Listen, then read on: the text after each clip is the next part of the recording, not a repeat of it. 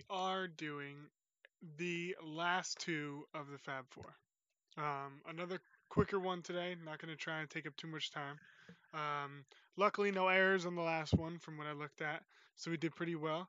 So we're just going to move straight on. We're going to talk about Chris Fear Boners Thompson.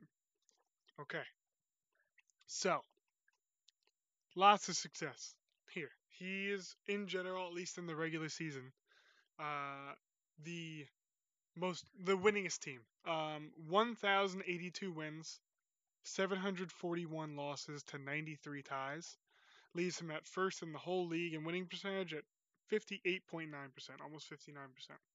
Um, he has been in the championship four times. He just lost three of them, unfortunately.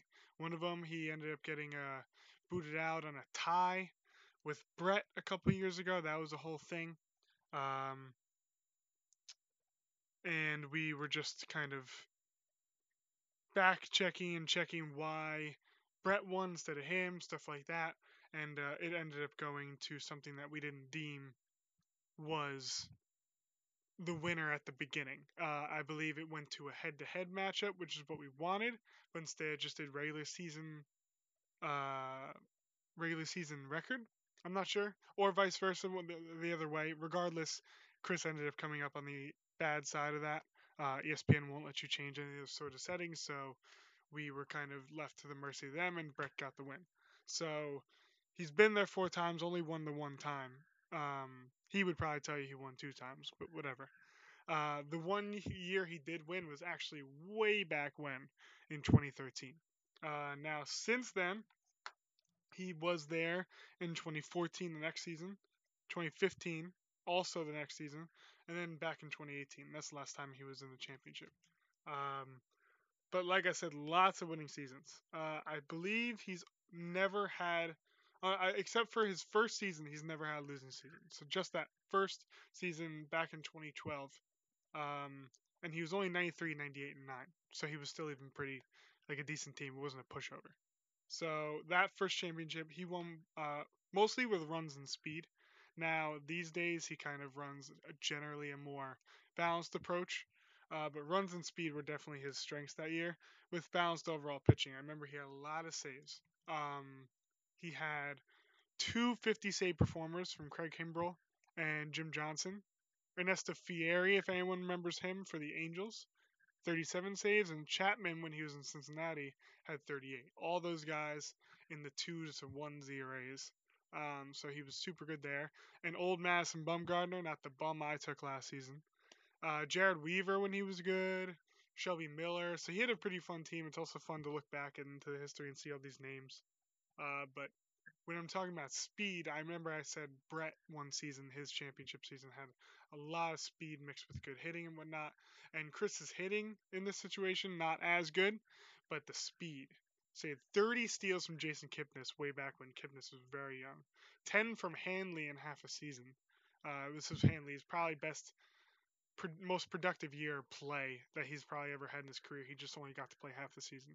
Uh, 20 homers and 300 at bats, 60 RBIs, hit 345. He was huge in him winning in the playoffs. Elvis Andrus that year got him 42 stolen bases. Alfonso Soriano, 35 homers, 101 RBIs with 18 stolen bases. Leonius Martin, who he picked up off free agency, almost 40 stolen bases. Eric Young Jr. with almost 50 when he was a Met. So he had a fun team that year, lots of speed and everything. He beat me 6-4. Um, and he's always been a very good player, a model of the league in general for always being towards the top of the charts. He's never anywhere at the bottom. You're always going to expect him to do very well. And last season, he had the best record in the 60 game season. He just unfortunately fell short. He ran into Lucas's Iron Dome team in a bad time. They were hot, and he wasn't, or not as hot. So look for him to be up there again. He's going to keep taking stabs at it. And then we'll move on to the commissioner, me. Um, I have in general done pretty well. My overall winning percentage is, well, first off, 950 wins, 774 losses, and 86 ties. comes out to about 55%, 54.9%, and that leaves me, I believe, in third in winning percentage total. I'm always normally top the leaderboards in general, but this past season in the 60 game season, not so much. I had a losing season, had a really tough time, got a lot of bad luck, but also just didn't do well. But I'm normally in the top half at the very least, have good records and stuff. Um, I last won in 2016, but I also won in 2014, and then I got into the championship at 2017 and lost, and got into the championship in 2013 and lost. Lost to Tyler in the 2017 one and Chris, like I said before, in 2013. And so that's 4 appearances total in the 9 years. Like I said before, I said Chris is out loud. That's 4 for him as well. And the other one with 4 appearances is Dane. Um, so Chris, Josh, Dane, all 4 appearances in those 4 years. Me and Dane with 2 wins, 2 losses. Chris with 1 win, 3 losses. Those are the most successful teams, as in getting to the championship. The 3 of them, including myself, obviously. Tyler and Brett each got there twice. And other than that, that's pretty much mostly success. So out of 19 total chances to make 18, I'm sorry, total chances to make it to the championship, because of 9 seasons, 2 people make it each championship, of course. Um, that would be 4, 8, 12, 18, 16 of those 18 times. The top 5 players were the ones that are there. Dane, Tyler, Josh, Brett, Chris. Only 2 times has someone made the championship outside of those 5 people. So that's pretty crazy. And Lucas, as we've already spoken on, was one who was able to break through and win it. So that's pretty crazy. So my team back in I believe I'm going to do my most recent one, 2016, was Gary Sanchez's big breakout year, my favorite player.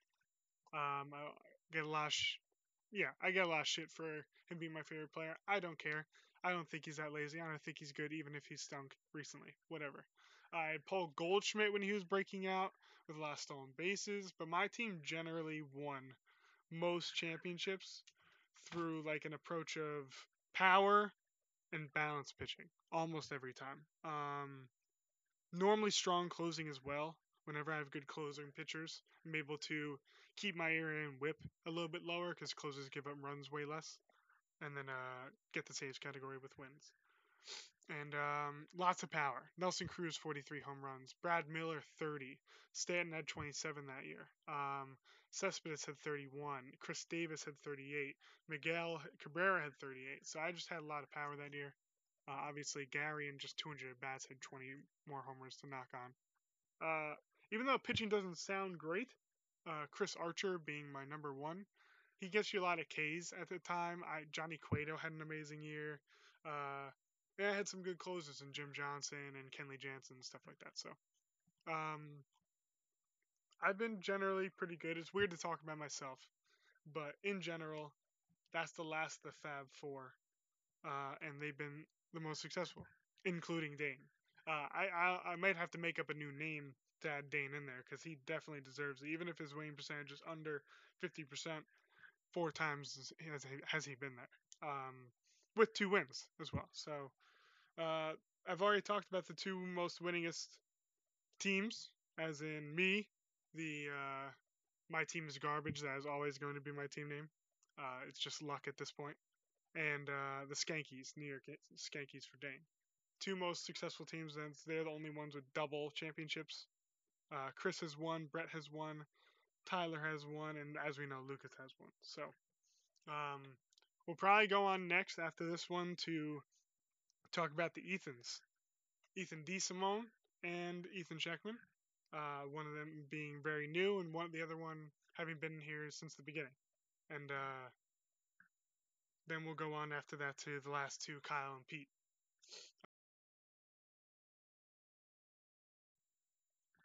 So all in all, we're just really we're just the best. We're just the best. The Fab Four, we're just better. Built different. Little bit more pizzazz, and I'm sure the rest of the league will want to Go on and try and sense me, but we're the